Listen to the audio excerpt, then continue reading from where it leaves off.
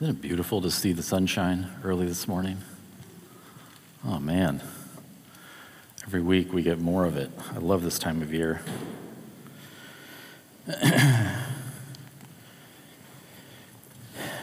try not to be a judgmental person, but I'm going to confess to you this morning,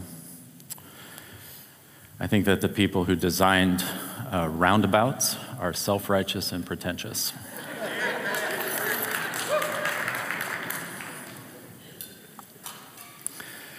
Every time I come to a roundabout, I just feel angry, you know?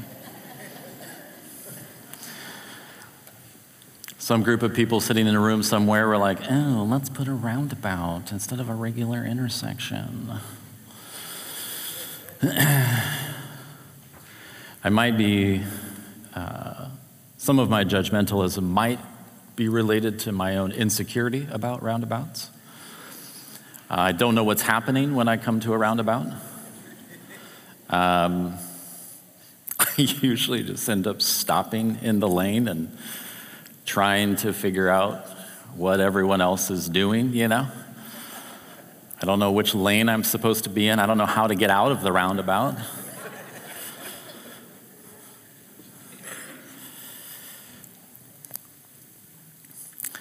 But I can concede that that is exactly why we have roundabouts. Roundabouts are proven to be life-saving because they force you to stop. They actually force you to slow down and think about what's happening at this intersection instead of seeing a green light and flying through at 60 miles an hour. What we're going to do here at Church on the Rock, I'm going to give you just a little bit of a preview. For the next 4 weeks, we're gonna slow down. We're actually going to slow down and circle a few times. We're going to spend the next 4 weeks, and I'm going to explain some of the why and the how and the what as we continue forward. But we're going to spend the next 4 weeks here at Church on the Rock on Sunday mornings talking about repentance.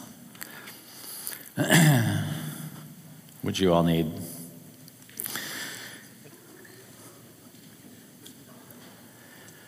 After those 4 weeks, we're going to launch into a 3-week series that will culminate Easter Sunday, and it will be a 3-week series celebrating Christ. If you are willing to engage, to fully engage over these next 4 weeks as we dive into the topic of repentance, you will have an Easter like you've never experienced before. Because your capacity to experience, not to tell yourself, but to experience Christ in relationship with Him, to feel the draw to Him, is actually something that flows out of repentance. So we've been in the book of Judges. You guys remember that? Remember all of those sad, depressing stories? Whew. Sorry to do that to you, but it wasn't my decision to put it in the Bible.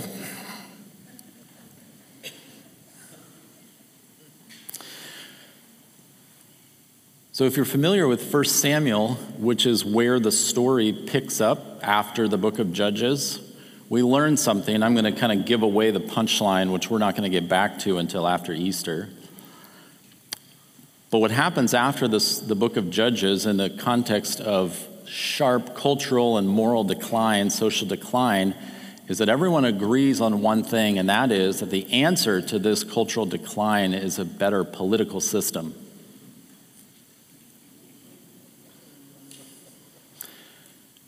which of course doesn't sound familiar to our ears, that surely politics will save the world, will better serve the world, and rescue us from what brings us down. Remember our introduction, the series of Judges. Everyone did what was right in their own eyes. Remember that? Everyone always was doing what was right in their own eyes.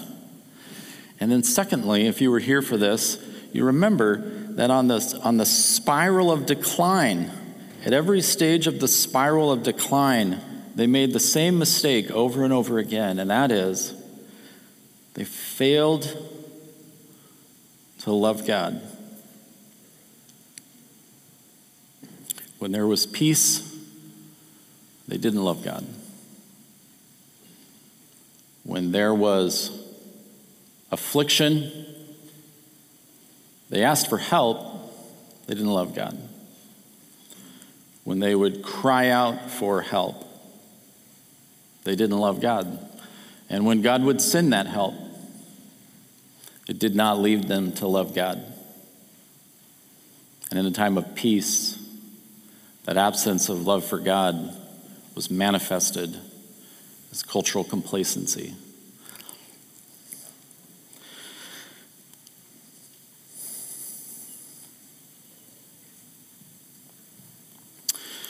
So what we're going to do for the next 4 weeks, if you'll stick with us, we're going to take some time for some self-examination.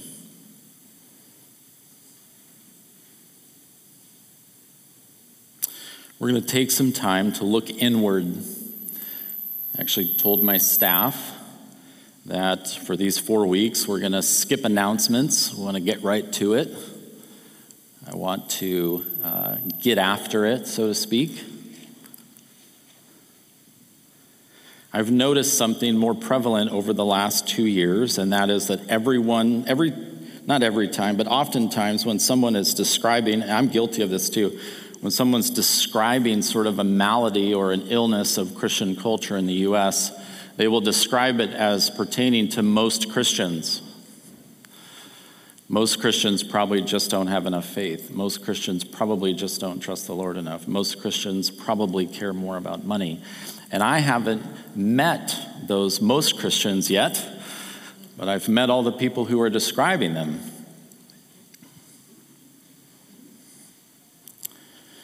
And this is a challenge that you're going to face as we jump into this.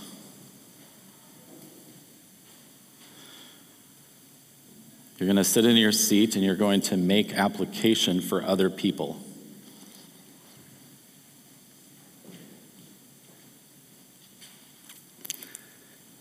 You should not do that.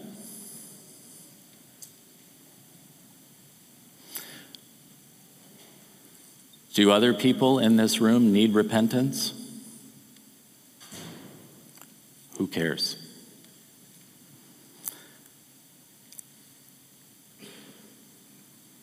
Some of you are going to leave here this morning really disappointed that so-and-so wasn't present. Maybe your spouse.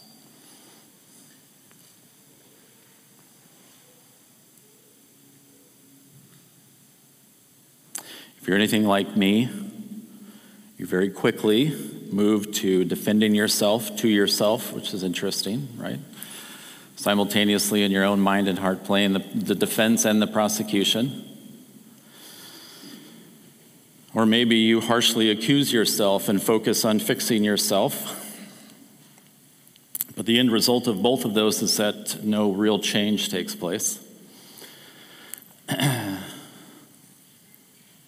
And so this is what I'm asking, and this is what I'm inviting you to, as we take the next 4 weeks and talk on the topic of repentance. We're actually going to build a house of repentance, and there's an order, there's a necessary order to what we're going to cover over the next 4 weeks. I would ask that you petition the Lord for the strength to quiet all of those internal things that go on, and that you would just be open to the Lord to hear from him.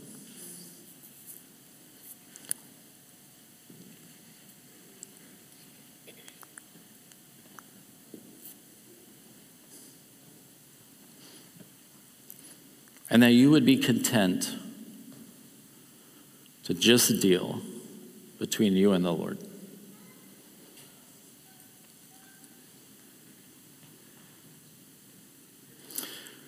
So I know we prayed a couple of times already this morning, but I want you to take a minute. I want you to articulate the words in your own mind and your own heart to the Lord, to make yourself available to hear from him. Would you do that now?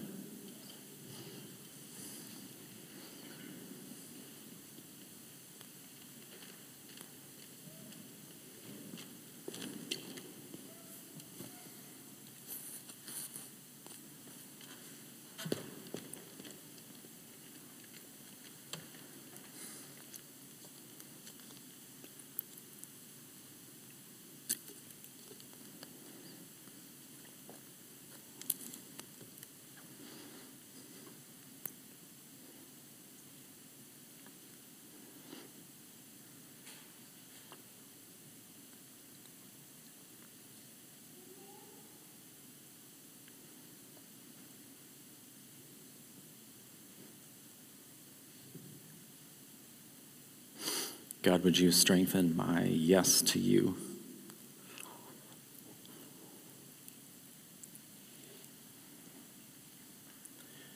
Would you enable my openness to hear and to receive and to act?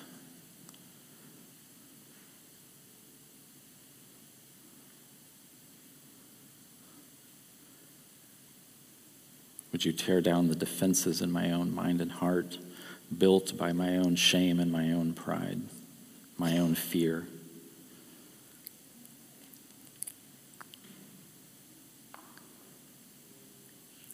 We want to hear from you. In Jesus' name.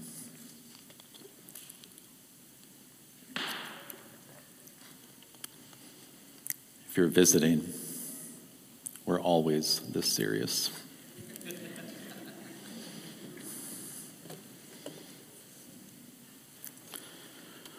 I'm going to ask a couple of rhetorical questions, and again, you'll be able to engage these questions to the degree that you just, without interference, are able to just talk to the Lord about this.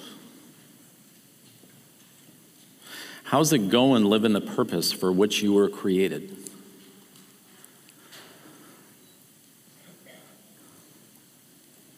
You remember? Love the Lord your God with all of your heart, soul, mind, and strength.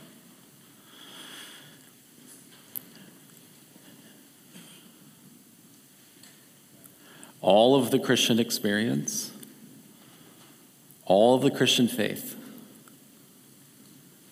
is built upon that very simple foundation, that you were created by God, given the opportunity to choose whether or not you would love him, and to love him with everything that you are, your heart, soul, mind, and strength. And so my question is, how is that going?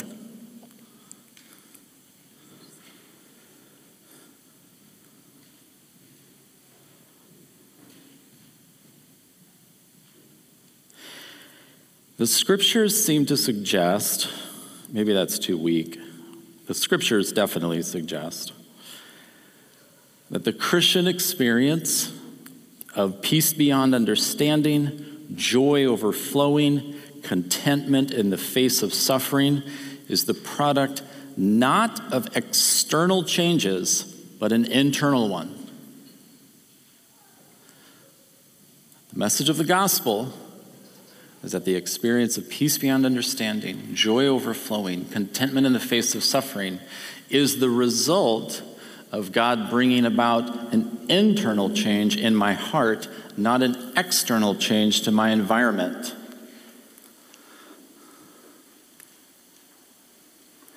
It's not environmental adjustments, but it's the transformation of my heart and my mind in the way that I interact, engage with, and experience my environment, my relationships. So again, and I'll do this a few times this morning,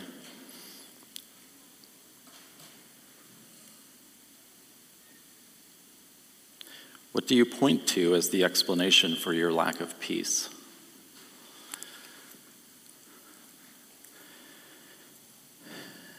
Think of conversations you've had recently where you've expressed a lack of peace or a lack of peace has been manifested. What do you point to for your own lack of peace?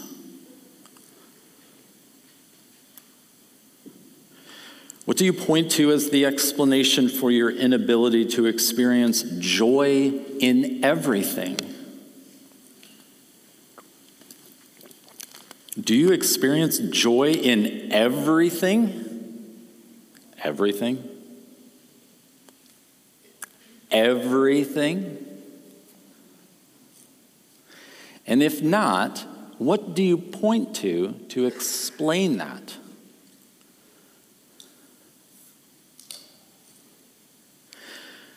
What do you point to as the explanation for your lack of contentment and your inability to suffer with grace?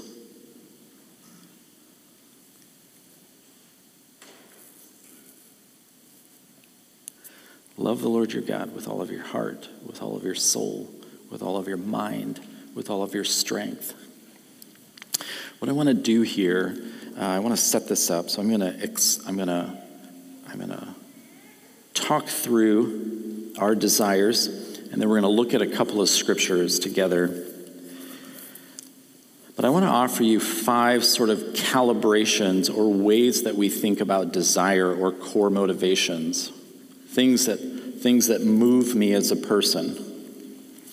5 calibrations that help me think about and understand desire. The first one is magnitude. Is my desire powerful? Have you ever experienced very powerful desire? Yes? I'll tell you the most powerful desires in my life that I've experienced outside of my relationship with God. I wanted to marry Jenny so badly. So badly. I couldn't think about anything else. I didn't care about anything else. I just wanted to marry that girl so badly.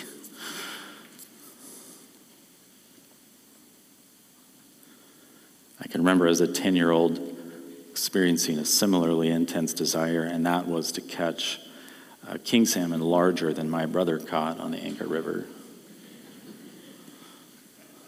Just wanted to catch a big fish so badly.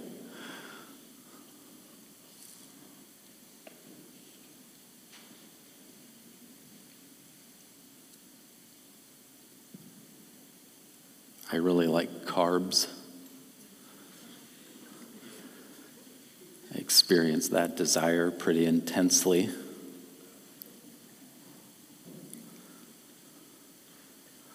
I used to really desire video games. And then I became an adult. Sorry, that was an unnecessary slight.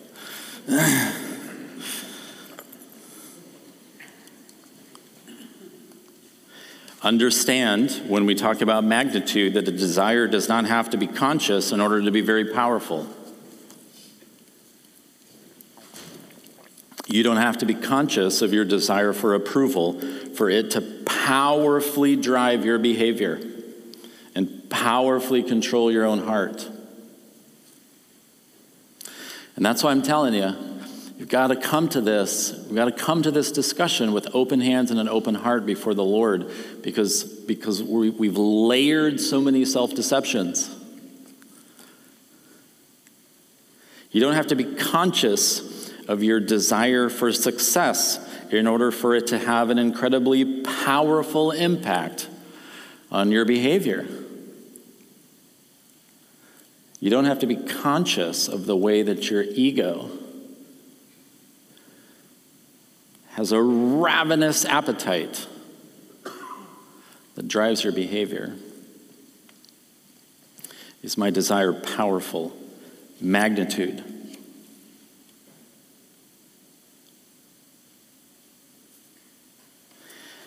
Second sort of calibrating factor is contrast. Is my desire much more powerful than any other desire?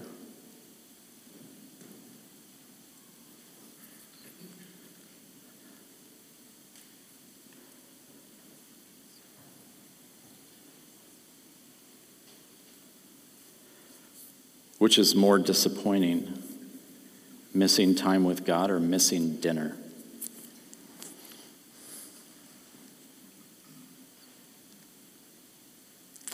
Is my desire more powerful than any other love? Not the question, and again, when we're talking about the greatest commandment, the question is not, do I possess a commitment to God that is more stable than my other commitments? You can't sterilize any discussion of love and desire from any affect. It's not just a set of decisions. What I'm asking is do you experience a draw to God that is of any significant proportion larger than you experience all other attractions or desires? That's contrast. Is my desire for God less than, equal to, slightly larger than all of the other desires that I feel in any given day or week or month or year? Or is my desire powerfully overwhelming when measured against everything else that my heart goes after? Contrast. A third calibrating factor is potential. Is the object of my desire obtainable?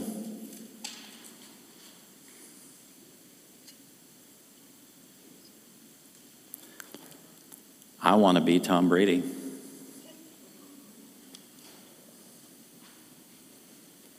He's actually older than I am.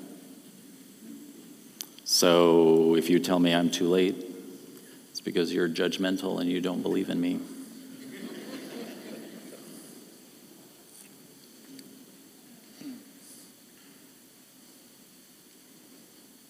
But if I decided now that I wanted to be Tom Brady, I'd probably come across more like Uncle Rico, for those of you who can appreciate that reference.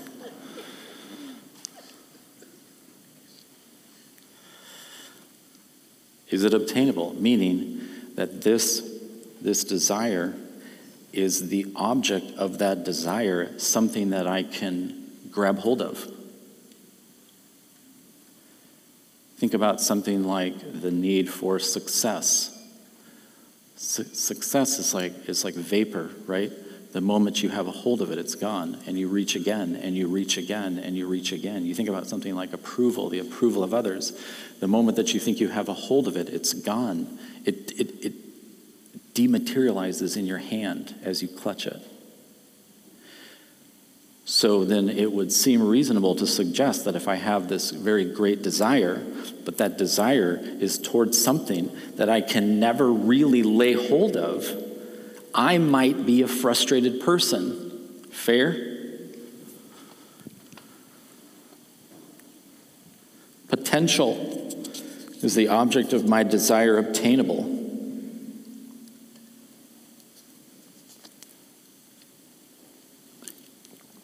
What do I powerfully want to have control of? Oftentimes our anxiety flows from our inability to gain that control fully.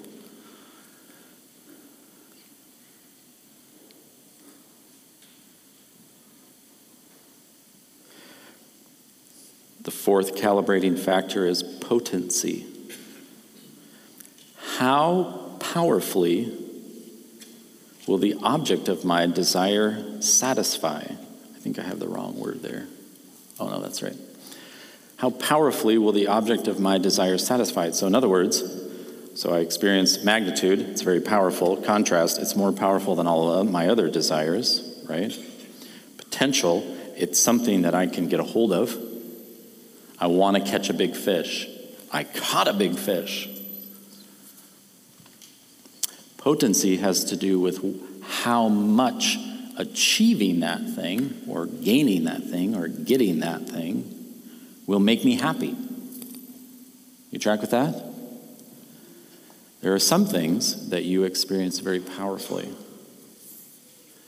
If you take something more concrete, like I want money, you can have money. You can get it. I mean, you might have to compromise some other things to get it, but you can get money.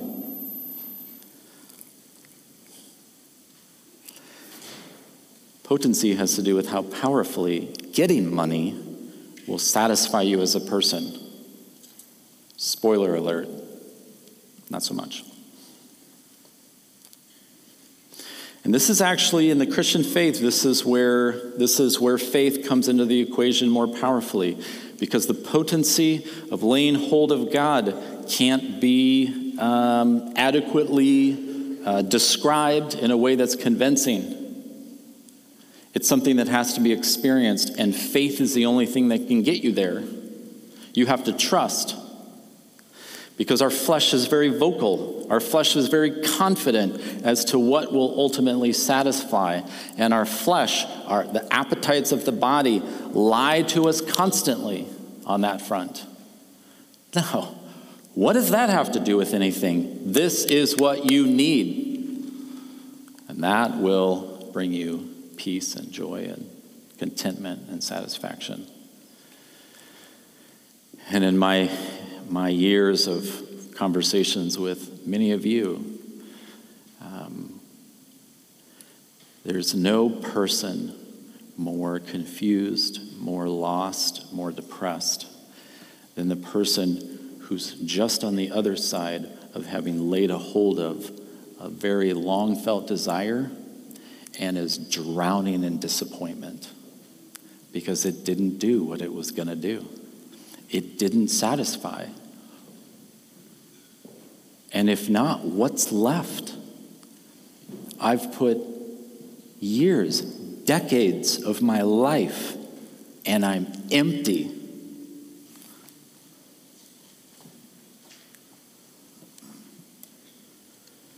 You understand that this is actually the primary distinction on this front between Buddhism and the gospel. In the context of Buddhism, the fundamental truth is that in order to escape suffering, you must escape desire. And the gospel says, no. There is only one true, satisfying object of desire in the universe. The one for which you were created to enjoy, and it is God Himself. And the fifth calibrating factor is permanency.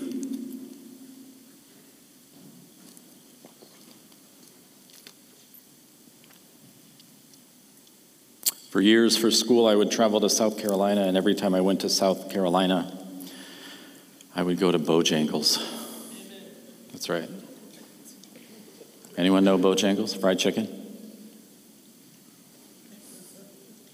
It'll change your life. For 5 minutes.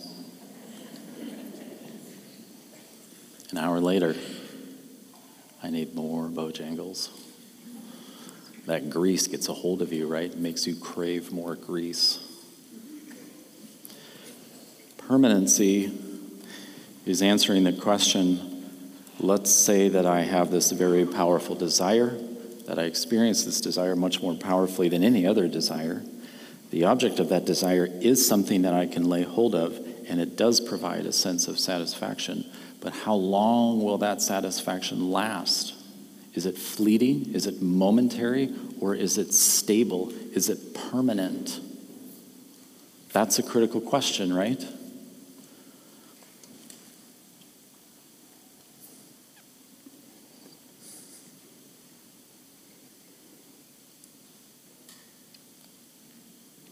So here's my next rhetorical question.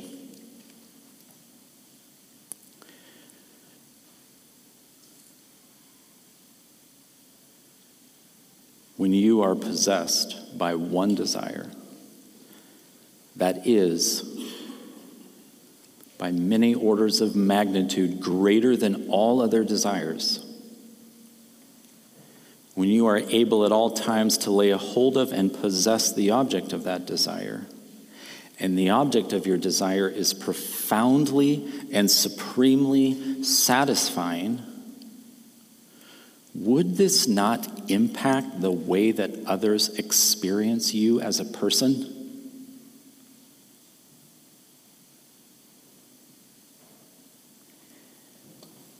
If you had one desire that was so substantially greater than all of your other desires, and this one desire that you possessed that was so powerful and so great in contrast to all other desires was towards something that you could lay hold of, and that in laying hold of would bring about a profound and lasting satisfaction in your life, would that not impact the way that the people around you experience you as a person?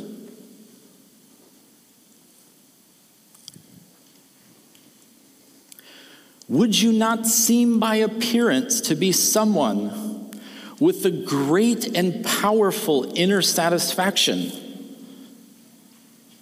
And would not others note of you that even when bothered by other difficulties, that this satisfaction, this contentment, this joy, and this peace would be observably stable? Yes?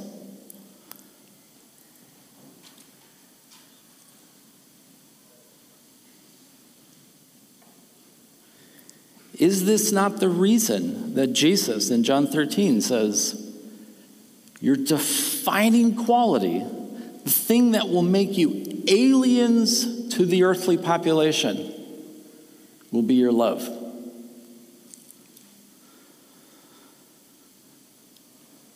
The story of Judges is that everyone wanted God to fix the world's problems, but didn't particularly want God. And yet they never understood the difference between those two things. They conflated them. No, of course I want God to fix the world's problems. Isn't that what it means to be a Christian?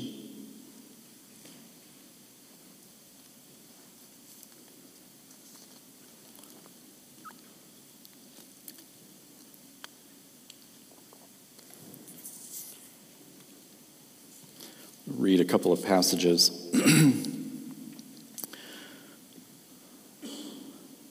Psalm 73, verse 25 and 26. Who am I in heaven but you? And besides you, I desire nothing on earth. My flesh and my heart may fail, but God is the strength of my heart and my portion forever.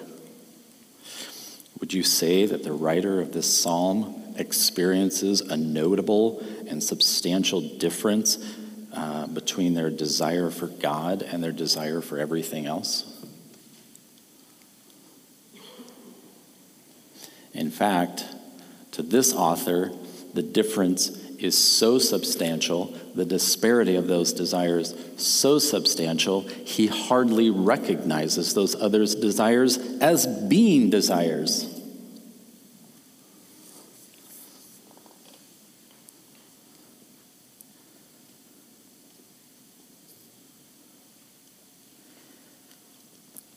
I have you.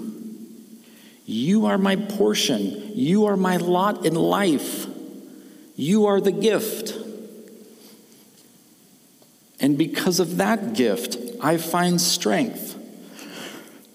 When my heart fails, when my heart withers away, when my heart collapses inward, is overcome, when my heart writhes in agony or is gripped by anxiety, I have you. And my desire for you is so interwoven into who I am as a person that having that desire, having access to that, to you, I have strength. Not a solution. Strength. In the context of my heart failing, I have you. And that is my strength. When my flesh fails, when my appetites betray me, when my health abandons me, when my physiological tensions rage, I have you. You are my portion. Because I have you, I have strength.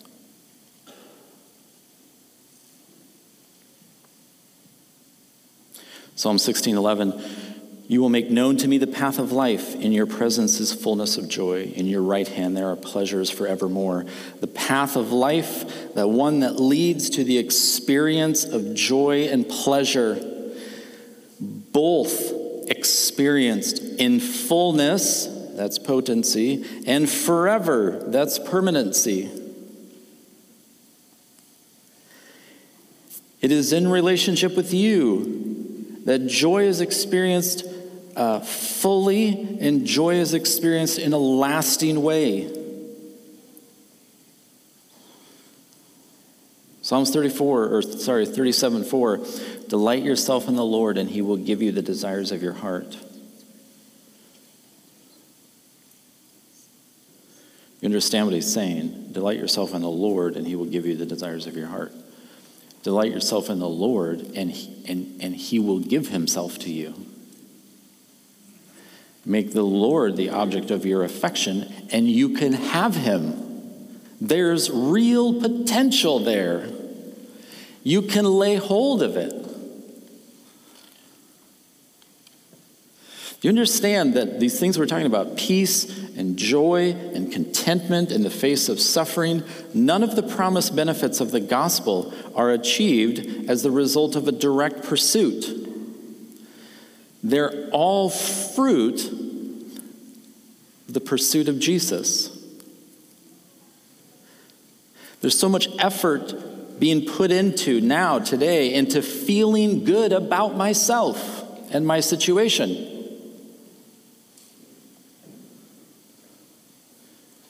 And that all the promises of the gospel are outcomes of an all-consuming pursuit of the person of Jesus, of relationship with God, of love for God that overshadows all other pursuits, all other ambitions, all other desire.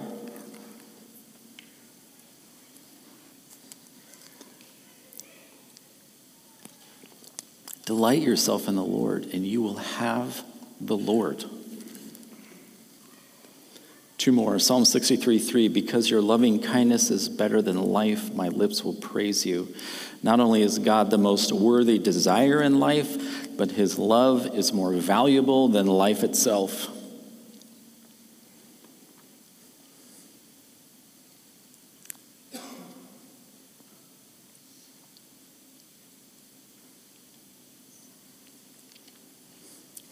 Last one, Philippians 3:7-8. But whatever things were gain to me, those things I have counted loss for the sake of Christ. More than that, I count all things to be loss in view of the surpassing value of knowing Christ Jesus my Lord, for whom I have suffered the loss of all things and count them but rubbish so that I may gain Christ. If you read the context in Philippians 3, he's comparing two things: Christ against his many efforts to be a good person. It says, all of my efforts to be a good person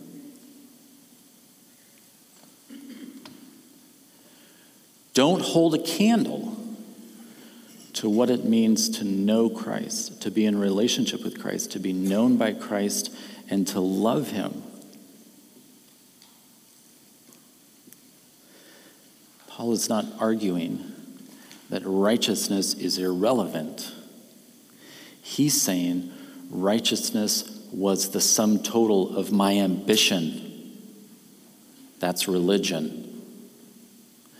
My goal was not to know God and be known by God and to love him. My goal was to be a good person and to be known as a good person. And in my mind now, having met Christ and now being in relationship with him, that is a load of trash.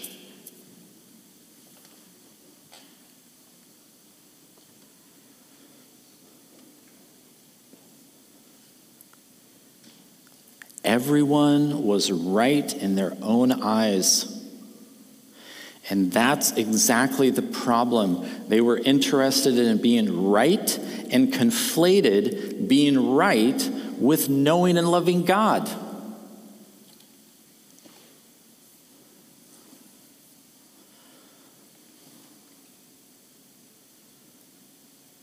It's so profoundly easy as a Christian to replace knowing God with doing good.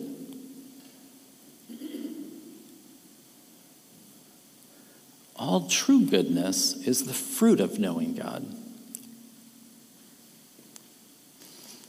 But we put our back into doing good, thinking that that is how we get to knowing God. And it's exactly the opposite. You put your back into knowing God. And he brings the fruit into your life.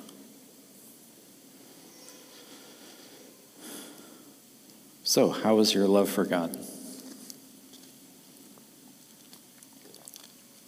Is it the very engine that drives, that powers your life? Is it a bumper sticker that you slap onto your many other ambitions, needs, and desires? And here's where it gets tricky.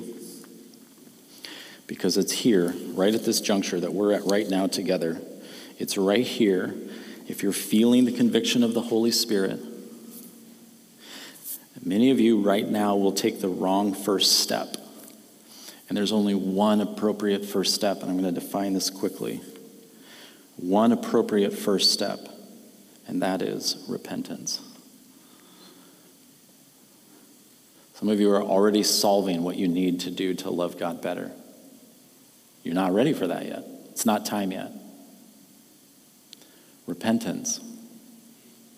Repentance is defined most simply as a 180-degree change in direction. I was walking this way, and I'm going to choose now to go this way. Turning from what and towards what? I know what I'm turning toward. I'm turning towards God. I'm saying yes to Jesus. What am I turning from? Everything that is competing against or triumphing over my affection for Christ. Repentance is often characterized by a feeling of sorrow and regret associated with my current decisions and where it's landed me. And yet, hear me out on this. This experience of regret is not penitence to pay for my past mistakes. I don't get myself feeling bad enough about myself and then give that to the Lord as proof that I'm going to do something. Well, I guess, this is the price of my decisions. I just need to feel bad for a while. No, true repentance is fueled by true remorse that here's these things that I've been after, and they're garbage. When I could have been having him this whole time. I could have been saying yes to him. What have I been doing?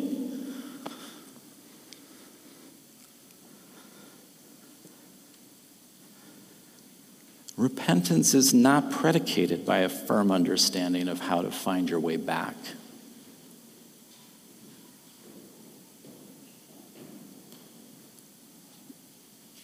Repentance is just turning.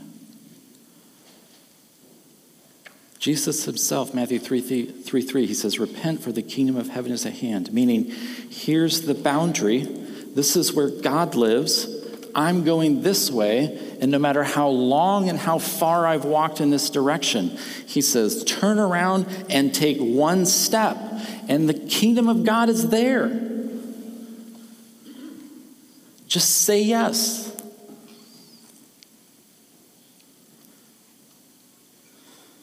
And what motivates my repentance?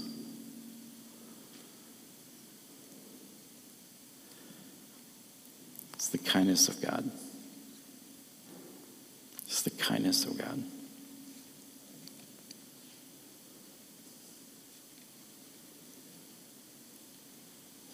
It's the God who very gently and compassionately has said, you can choose whatever you want.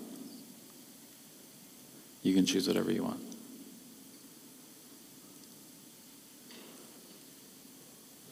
Well, you could choose me. And know this. That's why I made you.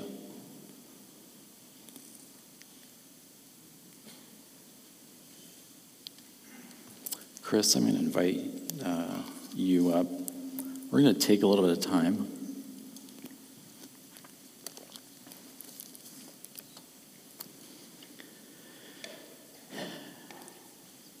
And just have a conversation with the Lord about the quality of your relationship with him.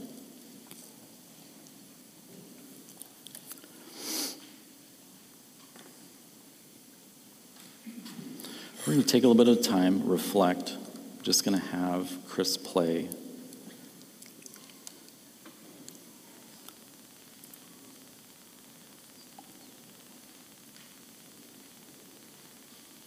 You can repent in your seat. You could come up here and repent if you want. You could leave and repent. But I so strongly want to discourage you from trying to solve right now.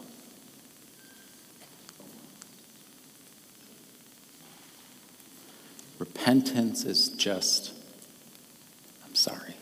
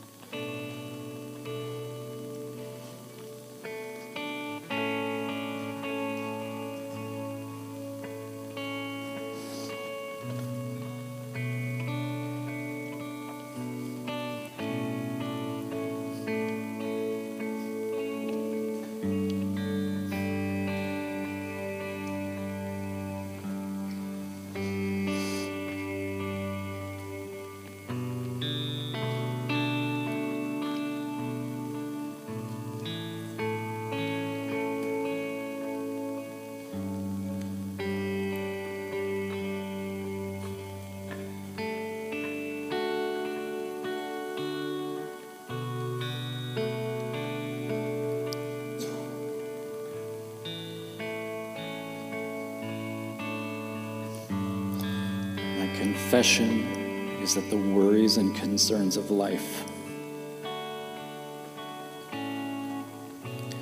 have slowly choked out my pursuit of Jesus.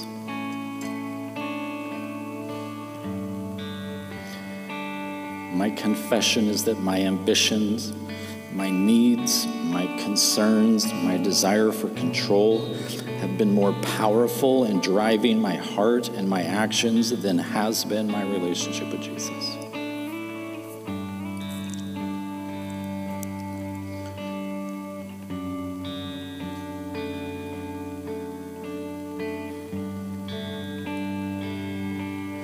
My confession is that when others around me have observed me as joyless, as discontented, as anxious, as dissatisfied.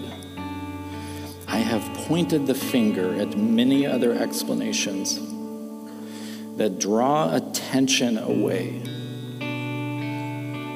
from my tepid love for and pursuit of Christ.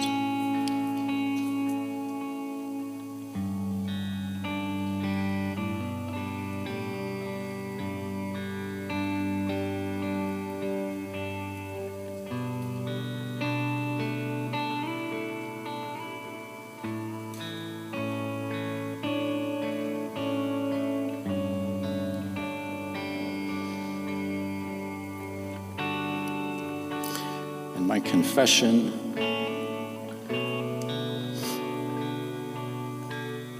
is that my acts of love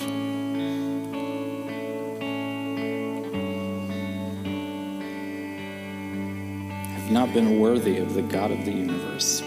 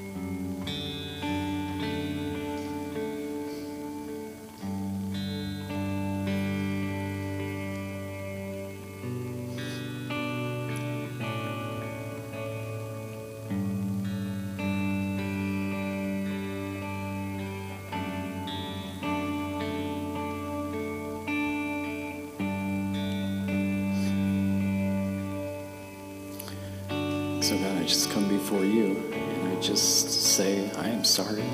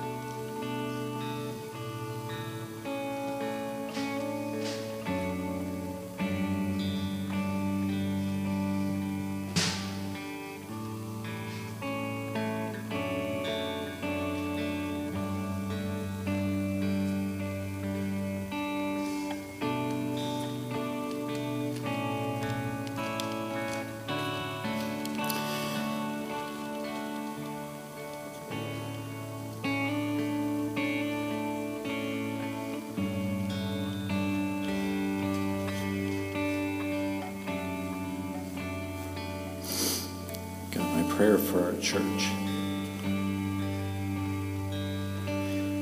is that we would respond to your kindness, that we would know the comfort and security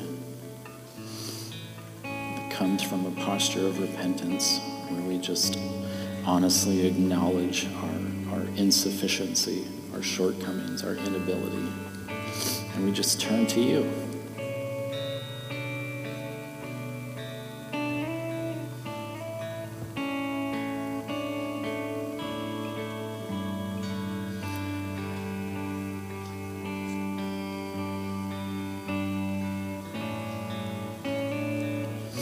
Turn to you with open hands and say, whatever is required, give us the grace.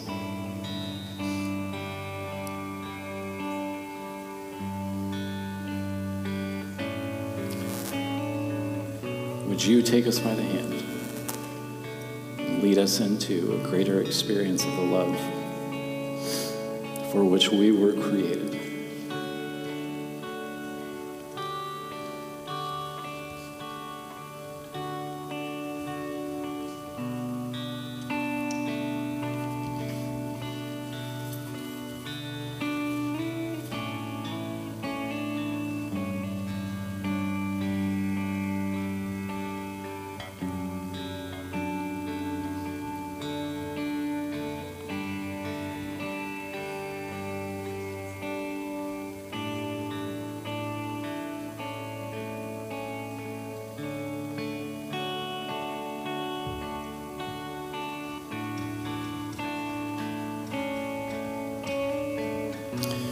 God, would you give us the eyes to see, the vision to see clearly those things that are in competition with our affection for you.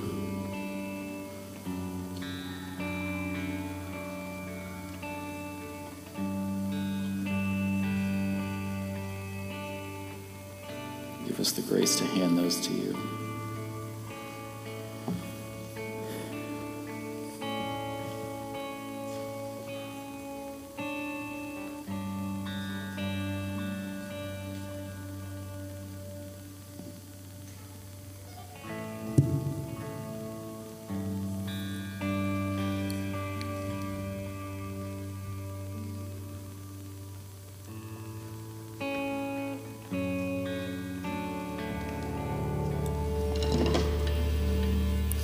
Isn't it good to worship?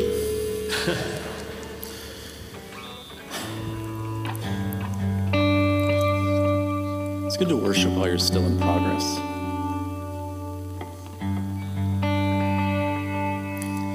It's one of the amazing things about the compassion of Christ. We get to enjoy him while we're still trying to figure out how to enjoy him. You know what I mean?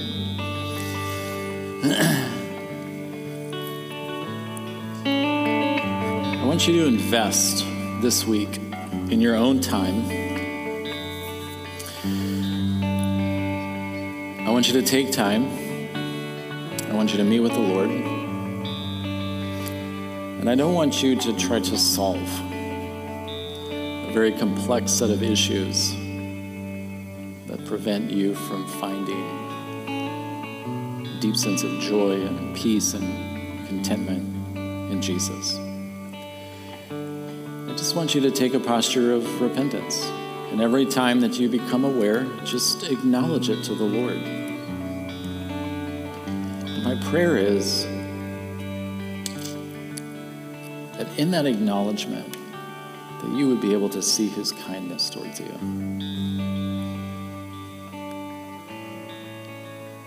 There's no room for guilt and shame, motivations of fear in the context of the gospel.